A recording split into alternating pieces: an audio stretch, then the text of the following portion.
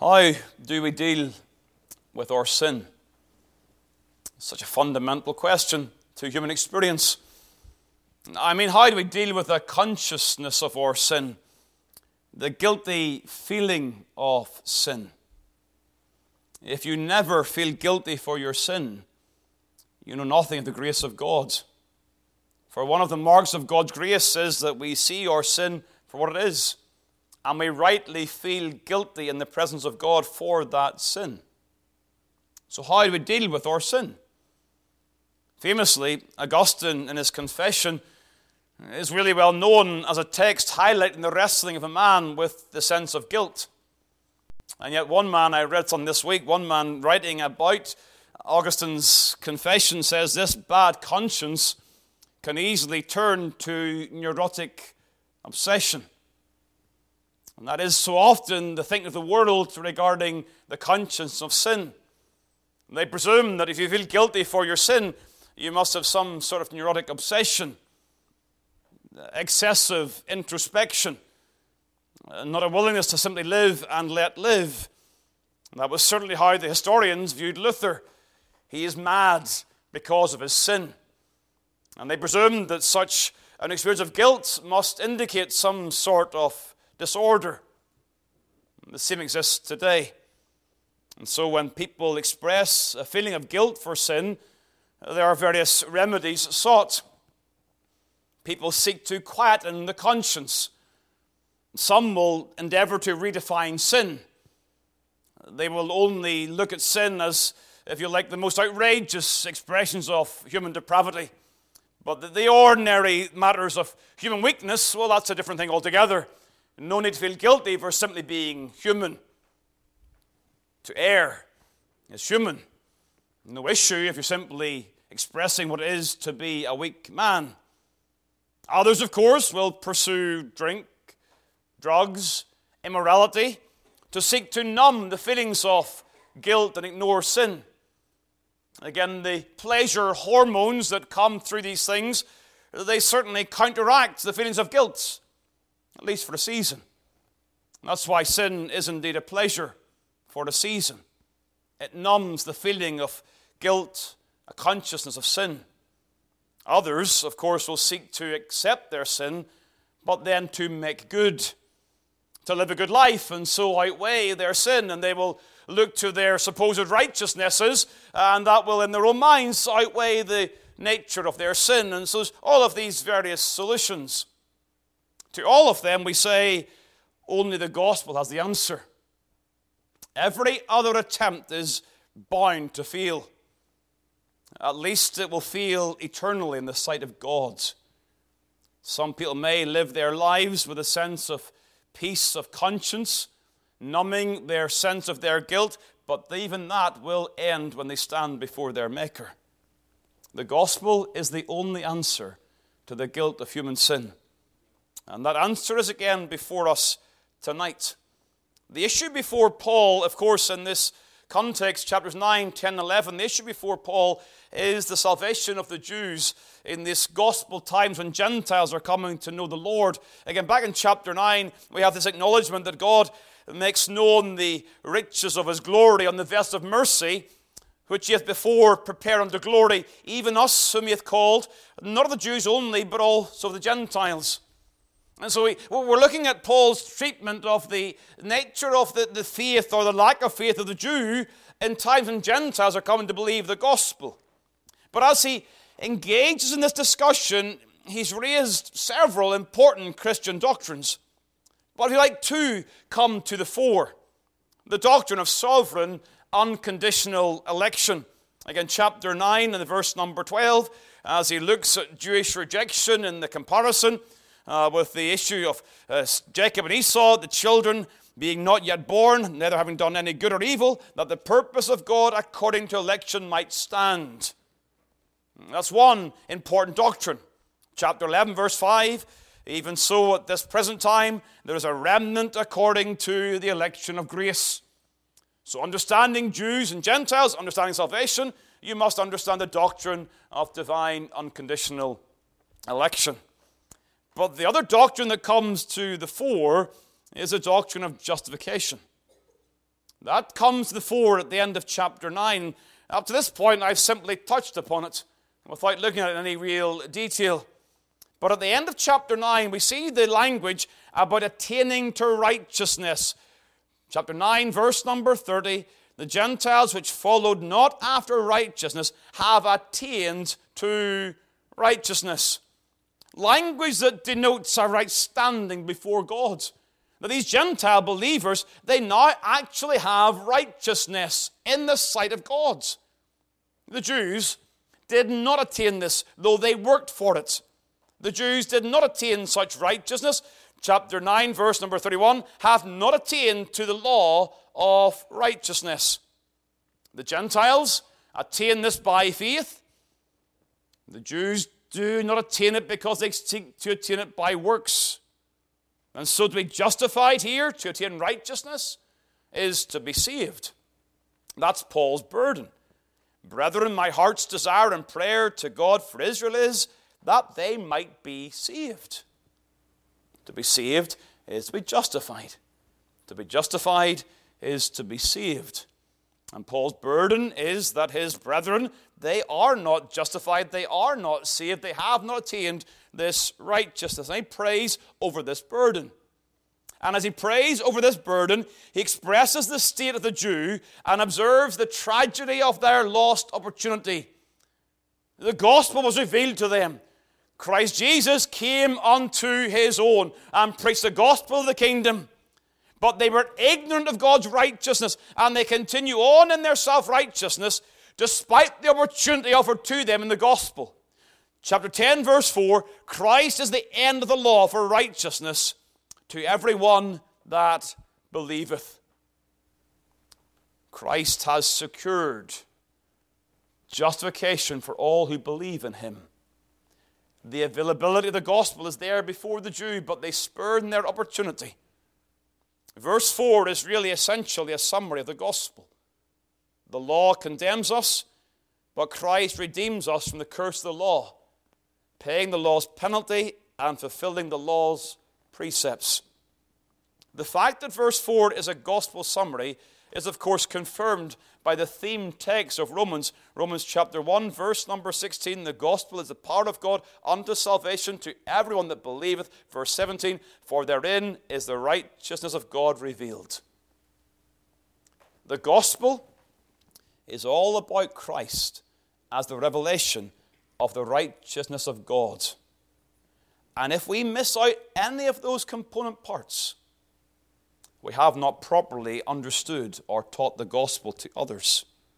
The gospel is the gospel of God's provision of perfect righteousness. So tonight, I want to walk through Paul's explanation of verse number 4. Verse 4, he says, Christ is the end of the law for righteousness to everyone that believeth, for Moses describeth. And so he's continuing his thought. The word for there indicates continuity of argumentation. He's going to explain to us, well, what does it mean that Christ is the end of the law for righteousness? Tell us more, Paul. Explain this to us. And so you'll see tonight, you have 6 points, a 6-point sermon. Well, that gives us about 5 minutes per point. And I'm going to try to do that tonight, not evenly, not as bad this morning. First point was like 30 minutes, the last 2 or 5 minutes, and not like that tonight. Try to evenly understand these 6 points, because what I want to try to do tonight, I want to do several things. I want to try to help us all to again be clear in our understanding of the gospel. This really is the very fundamentals of what the gospel is. I don't preach that many sermons that really are just simply, this is what the gospel is. I want to try to help you with that. But I also want to equip you that if you are going about to speak to others about Christ, this is what you must tell them. That what you have before us today, these 6 points, are really a very helpful summary of the gospel that you can take with you. Memorize, keep in mind, and use these things if you have the opportunity to tell people about the Savior. That's how fundamental this is tonight. And so let's begin, first of all, with the necessity of the gospel of God's righteousness. Again, verse number 5 begins with this word for Moses. Christ is the end of the law for righteousness to the believer. but not for the worker of the law. Now, if you're speaking to someone, perhaps in your family or in your neighborhood, and you're describing the gospel, how do you explain to them their need? What language do you use to present to them their need of the gospel? Because you're offering them something, aren't you? Now, we are no common salesperson. We're not trying to sell them a refrigerator or some other amenity. But yet at the same point, we are offering them something. And the offer must come in such a way that they understand their need of what's being offered. And so, have you explained to them what they need? Are you saying to them, you need a better life, therefore here's the gospel? Are you coming to them and saying that you need God as your friend? Here's the gospel. Now, does the Christian message offer a better life and God as your almighty friend? Well, yes, it does. But these things are not the fundamental needs of the gospel. The need of the gospel is in this one word: righteousness. If you're explaining a sinner's need, you must explain it to them in terms of righteousness. You see, Moses describes the righteousness which is of the law, verse number 5. It, of course, is a quotation of Leviticus chapter 18, verse 5, where it says there, "Ye shall therefore keep my statutes and my judgments, which if a man do, he shall live in them. I am the Lord. If a man do, he shall live." That is the righteousness which is according to the law. And so you can quite clearly say to your neighbor that if you're going to be righteous in God's sight, if you're going to be accepted by God, a God of perfect righteousness, then you must have perfectly and perpetually kept the law of God. That is your standard. The standard of God's righteousness is His own law, and to be righteous in God's sight requires perfect, personal, and perpetual obedience to the law. All day, every day, for all your days. And not just from this day on, but for every day prior to this day. A perfect obedience to the law of God. That is the righteousness which comes by keeping the law. Now, of course, that is absolutely impossible. Hence the necessity of the gospel. As Paul tells the Galatians, "Cursed is everyone that continueth not in all things which are written in the book of the law to do them." Therefore, chapter 9, verse 31 is true, that Israel hath not attained to the law of righteousness. Wherefore? Because they sought it not by faith, but as it were by the works of the law. The impossibility of perfect perpetual obedience renders the Jew not righteous, but guilty in the sight of God. Now, of course, even if it were possible to live all of your life in perfect obedience to the law of God, you've still got to deal with the guilt of Adam. That's chapter 5. But at this point, Paul is making the point that the Jews could not achieve righteousness by the works of the law. Therefore, if by the deeds of the law there shall no flesh be justified in the sight, for by the law is the knowledge of sin. So the gospel of God's righteousness is necessary. So oftentimes, modern thinking regarding conviction of sin is to use the law in such a way as to prove man's sinfulness. And that is helpful. But we can also simply use the law to prove man's lack of righteousness. We say, "Oh, you're this and you're that, you're a liar and you're an adulterer and all those things." And that's fine, it's helpful. But there are those, and they believe they're not guilty of those outrageous sins, use this method. You have not perfectly, perpetually kept the law of God. You fall short of God's glory. The necessity of God's righteousness. Secondly, note the availability of the gospel of God's righteousness. The availability of the gospel of God's righteousness. Look at verses 6 through 8 here. Verse 6 begins, "But the righteousness which is of the faith speaketh on this wise, Now what you're seeing there in that language, again, it's a figure of speech, it's a term of phrase. It's saying the Scriptures speak regarding righteousness of faith on this wise. Paul here is quoting Deuteronomy chapter 30, speaking to righteousness. You see, please turn across now to Deuteronomy chapter 30. No, not yet. Before you get there, sorry, too quick.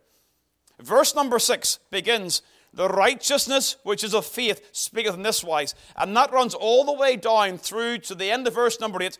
That is the word of faith which we preach. So immediately we're going to be encouraged to see a parallel between Deuteronomy chapter 30 and the language of Paul here in Romans chapter 10. So now I turn back to Deuteronomy chapter 30. Because the question is, why does Paul quote Deuteronomy chapter 30? And this question has actually troubled, again, those who write and the authorities on the book of Romans. Because Paul, he takes the language of Deuteronomy, clearly refers to it, but does not quote it verbatim either in the Greek or the Hebrew. He takes the sense and the concepts of Deuteronomy chapter 30.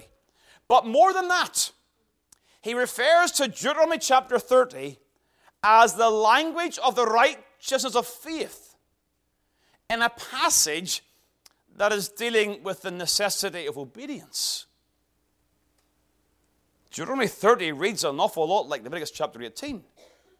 Do this and you shall live.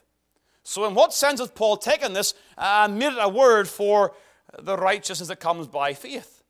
Well, look at the language. Verse number 11 of Deuteronomy 30 says this, for this commandment which I command thee this day, it is not hidden from thee, neither is it far off. Paul's point here is not established, or the Lord's point here through Moses is not establishing legal righteousness. It's not a passage that's telling the people, this is how you must live to know God's favor. Rather, these are those who have been redeemed. They're in a covenantal relationship.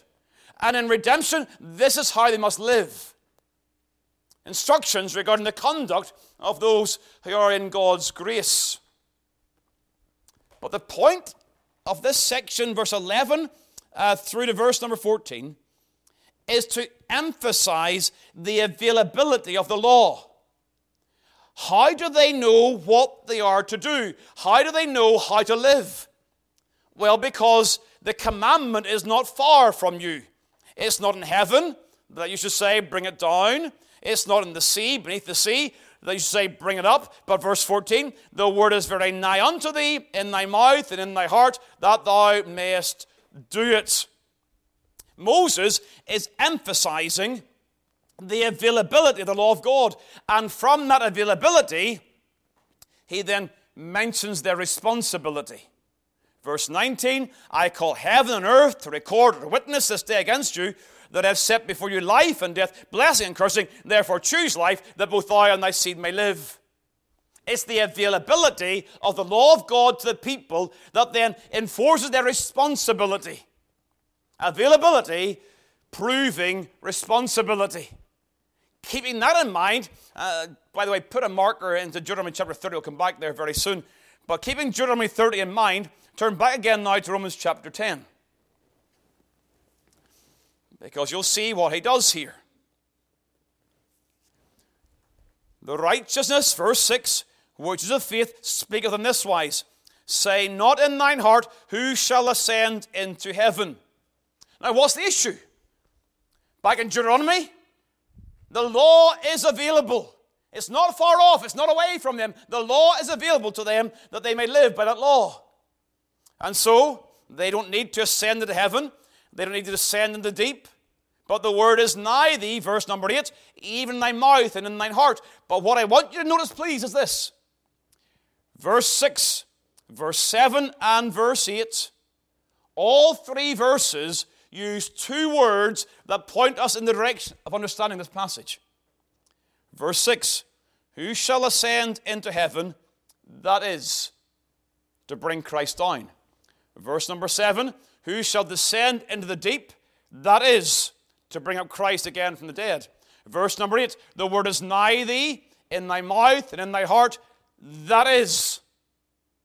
The threefold use of the that is is the explanation of this passage.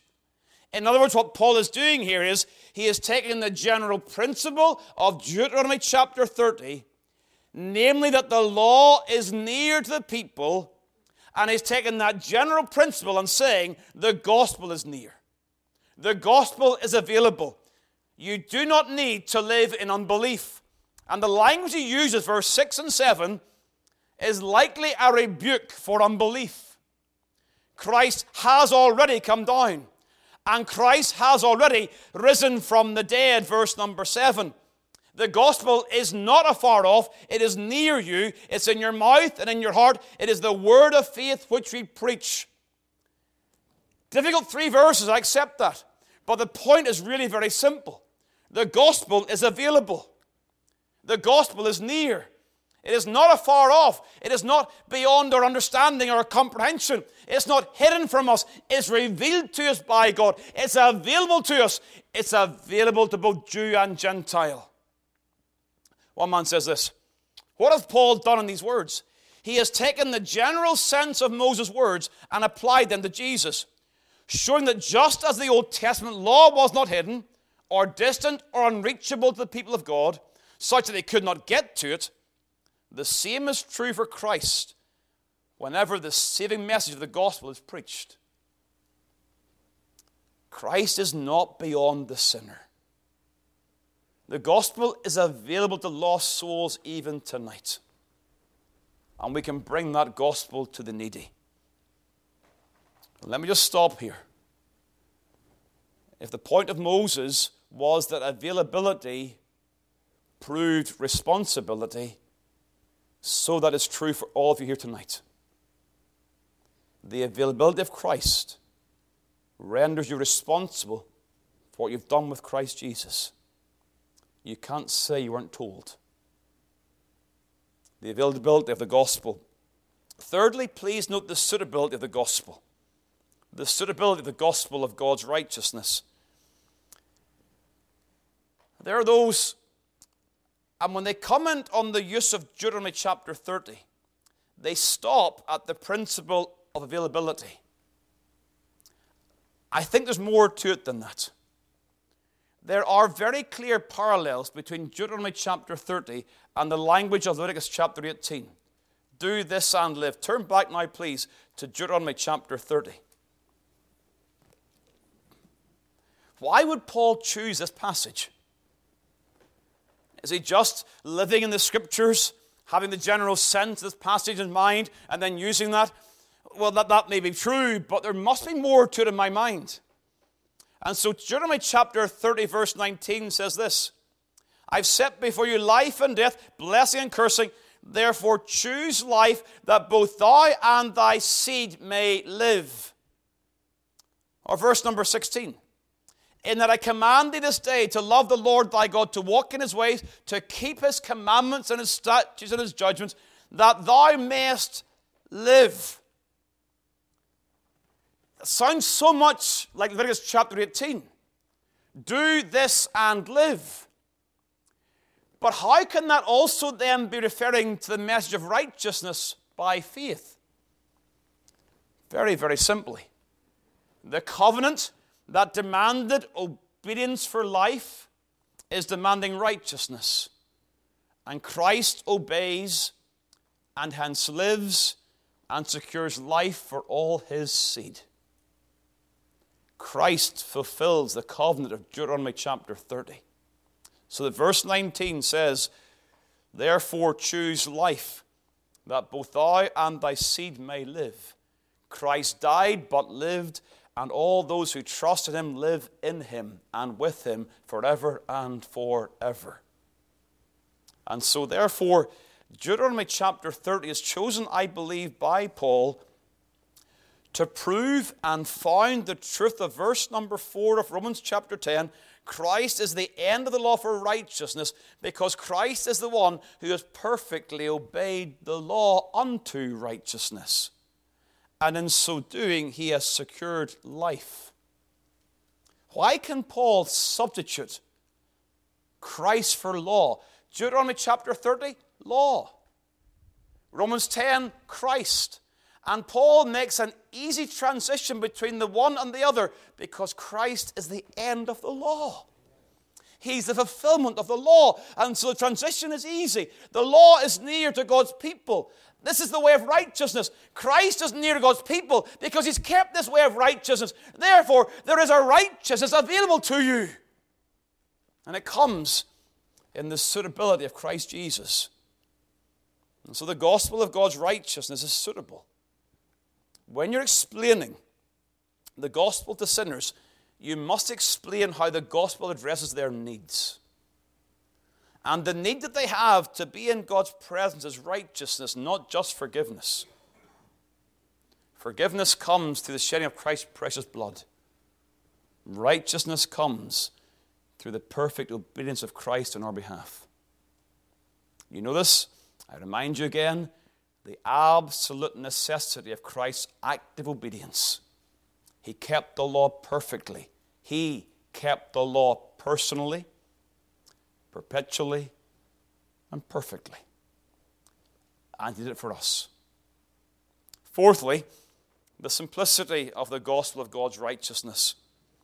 Because what happens, he describes in verse number 8, the word of faith which we preach. And then note a connection again. That. He's going to explain what this word of faith is. What is the word of faith? It is the fact that righteousness is secured by faith and by faith alone. It is simple. It is not complex. Now, you'll be forgiven for saying, well, the last 10 minutes have been fairly complex. But let's establish the fact that there's a perfect righteousness available. Receiving that righteousness does not take work. It is not complex. It is not difficult. It is simply believing the gospel. It does not need all the complex circumstances of many religions. Do this, this, this, this, this. It simply requires faith on the part of those who call upon the Lord. This word of faith is defined. Now, as we look at verse 9 and 10, please note with me that verse number 10 is not describing some sort of process. Verse 10 says this, for with the heart man believeth unto righteousness, and some say, well, that's step 1. And then with the mouth confession is made unto salvation, step 2. So first of all, you get righteousness, and then at some future point, you get salvation through confession. I don't think you think that, but let me show you again, that's not the case. Righteousness and salvation are seen here to be equivalents. Chapter 9 refers to righteousness. Chapter 10, verse 1 refers to salvation. Chapter 10, verse 9 says that if you believe, or if you confess, and believe, thou shalt be saved. One outcome, verse number 9. Verse number 10, 2 outcomes, righteousness and salvation. But the point is that this is all one and the same thing. These are equivalent terms. To have righteousness is to be saved. To be saved is to have salvation. All of these things are together. And so to believe and to confess, it's not so much that they are two separate things, but rather they are two ways to see and understand true faith. But we will look at them separately. But they are one and the same thing. There is, first of all, there is conviction about truth. If thou shalt confess with thy mouth the Lord Jesus. Or verse number 10, with the heart man believeth unto righteousness. There is internal conviction regarding truth. 2 words, Lord Jesus. 2 words in the original with unbelievably profound significance. They were to say, Jesus is Kurios. Jesus is Lord. The importance of this is seen over in 1 Corinthians chapter 12. And over in 1 Corinthians chapter 12, you see that to say such a thing in the heart requires the work of the Spirit of God.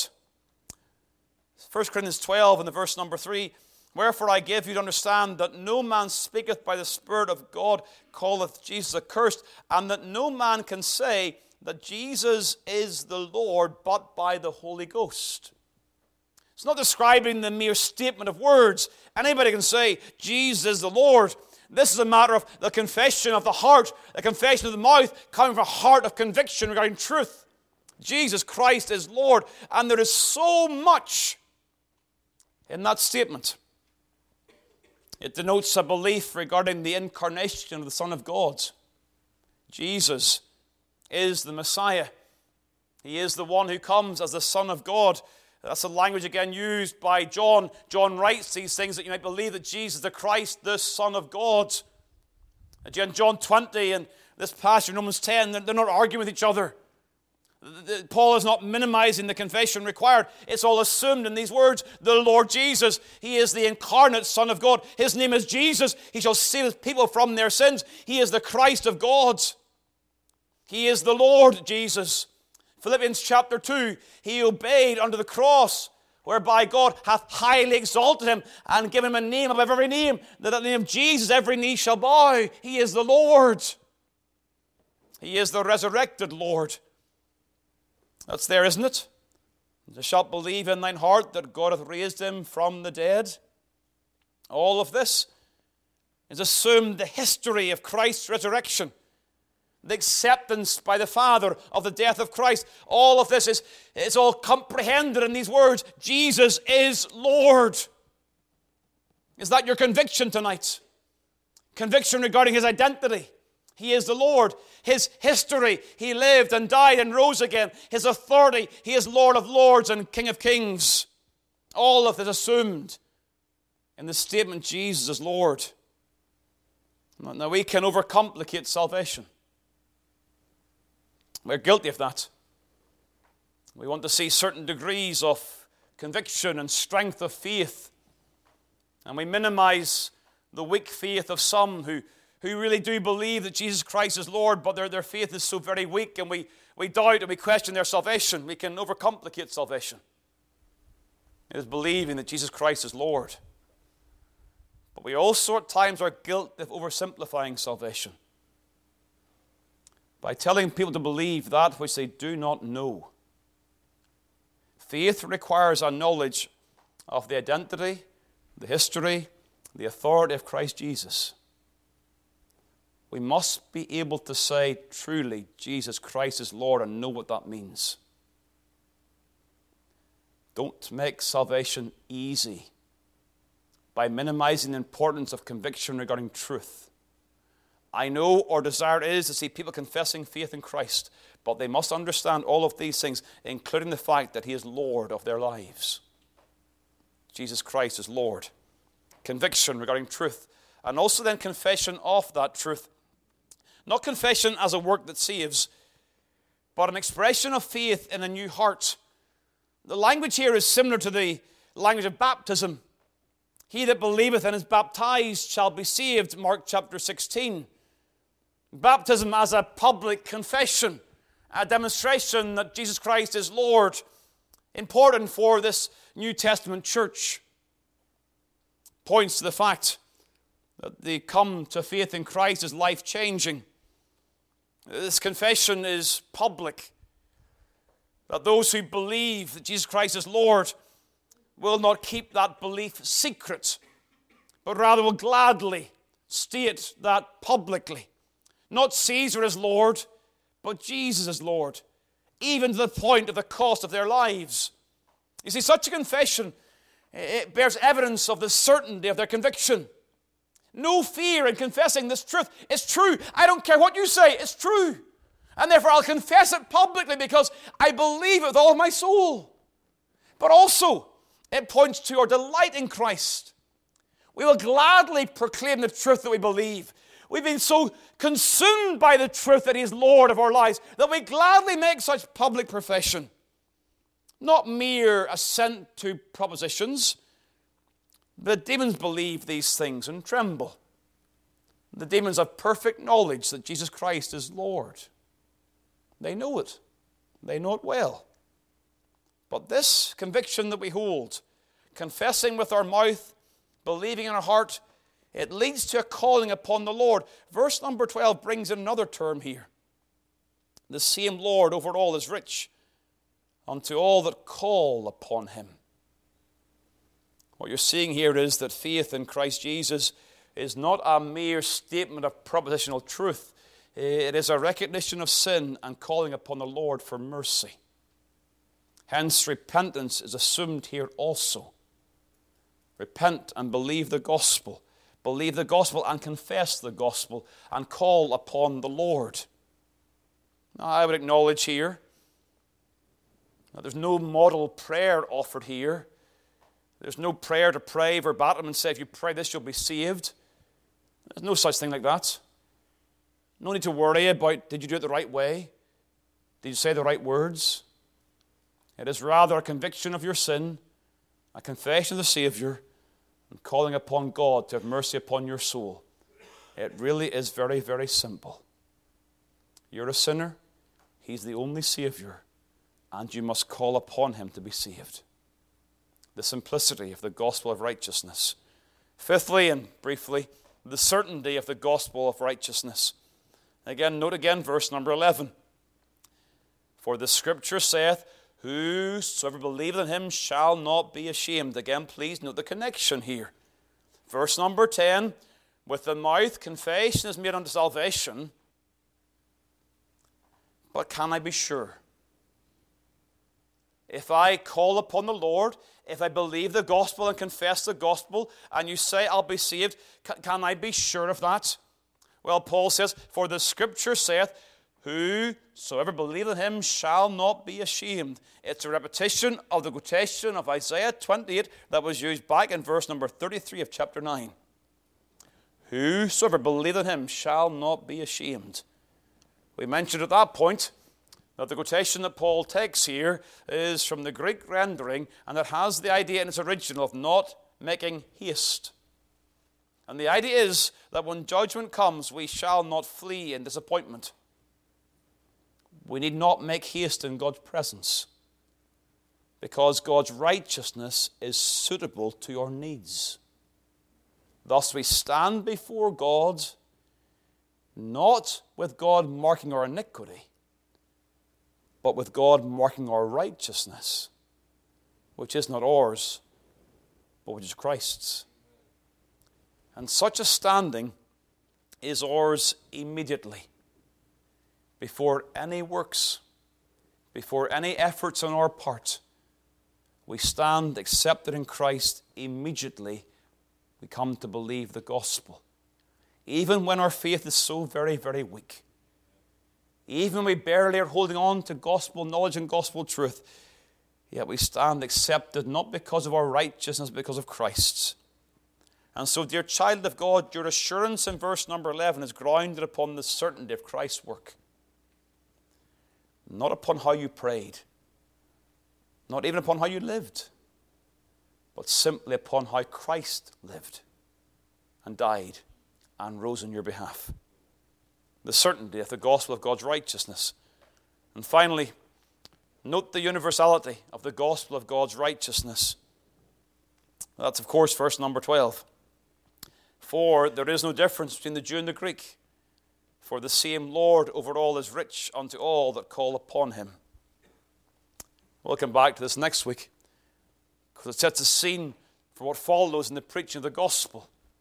It is the generosity of God towards sinners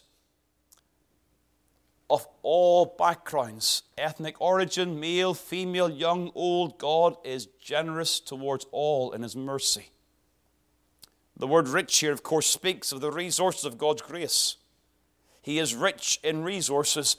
The gospel is indeed described as us coming to know the riches of God's mercy.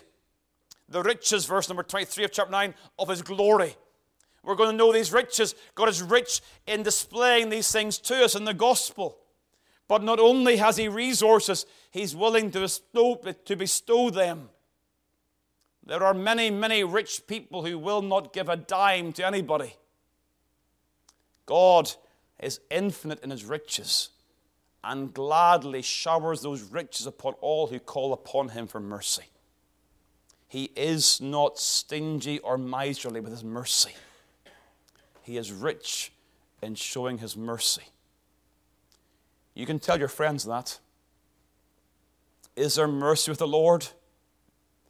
Oh, there's so much mercy with the Lord that he'll give you all his mercy and not exhaust one drop of his mercy. That all the millions that have drunk of the river of God's grace, they have not exhausted the supplies of God's mercy. There is still mercy with the Lord tonight. That's the blessedness of the truth that leads the statement of verse number 13. Whosoever, Jew, Gentile, male, female, young, old, whoever you are, wherever you are, if you call upon the Lord, you shall indeed be saved. That statement is so simple. And yet, of course, it's built upon such profound doctrinal truth. The verses lead up to this point, and they encourage all of us tonight to ask the question, have we called upon the Lord? Have we confessed Christ Jesus? Have we come to conviction of the truth? And if we have, praise God, we're saved. Praise God, we're saved. Let's bow together, please, in prayer tonight.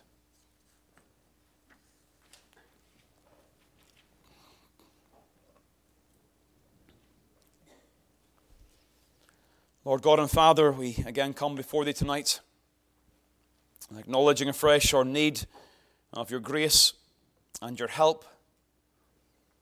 We pray You'd help us, O Lord, to delight in these things, that as we are reminded of the very fundamentals of the gospel, so may we remind ourselves in our hearts tonight of what it is to be a child of God, to be the recipients of God's mercy.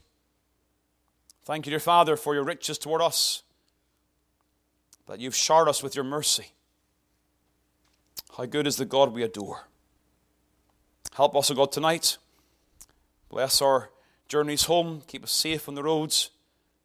We pray, O God, that You'd bring us back together again soon to praise and glorify our Savior until Christ returns.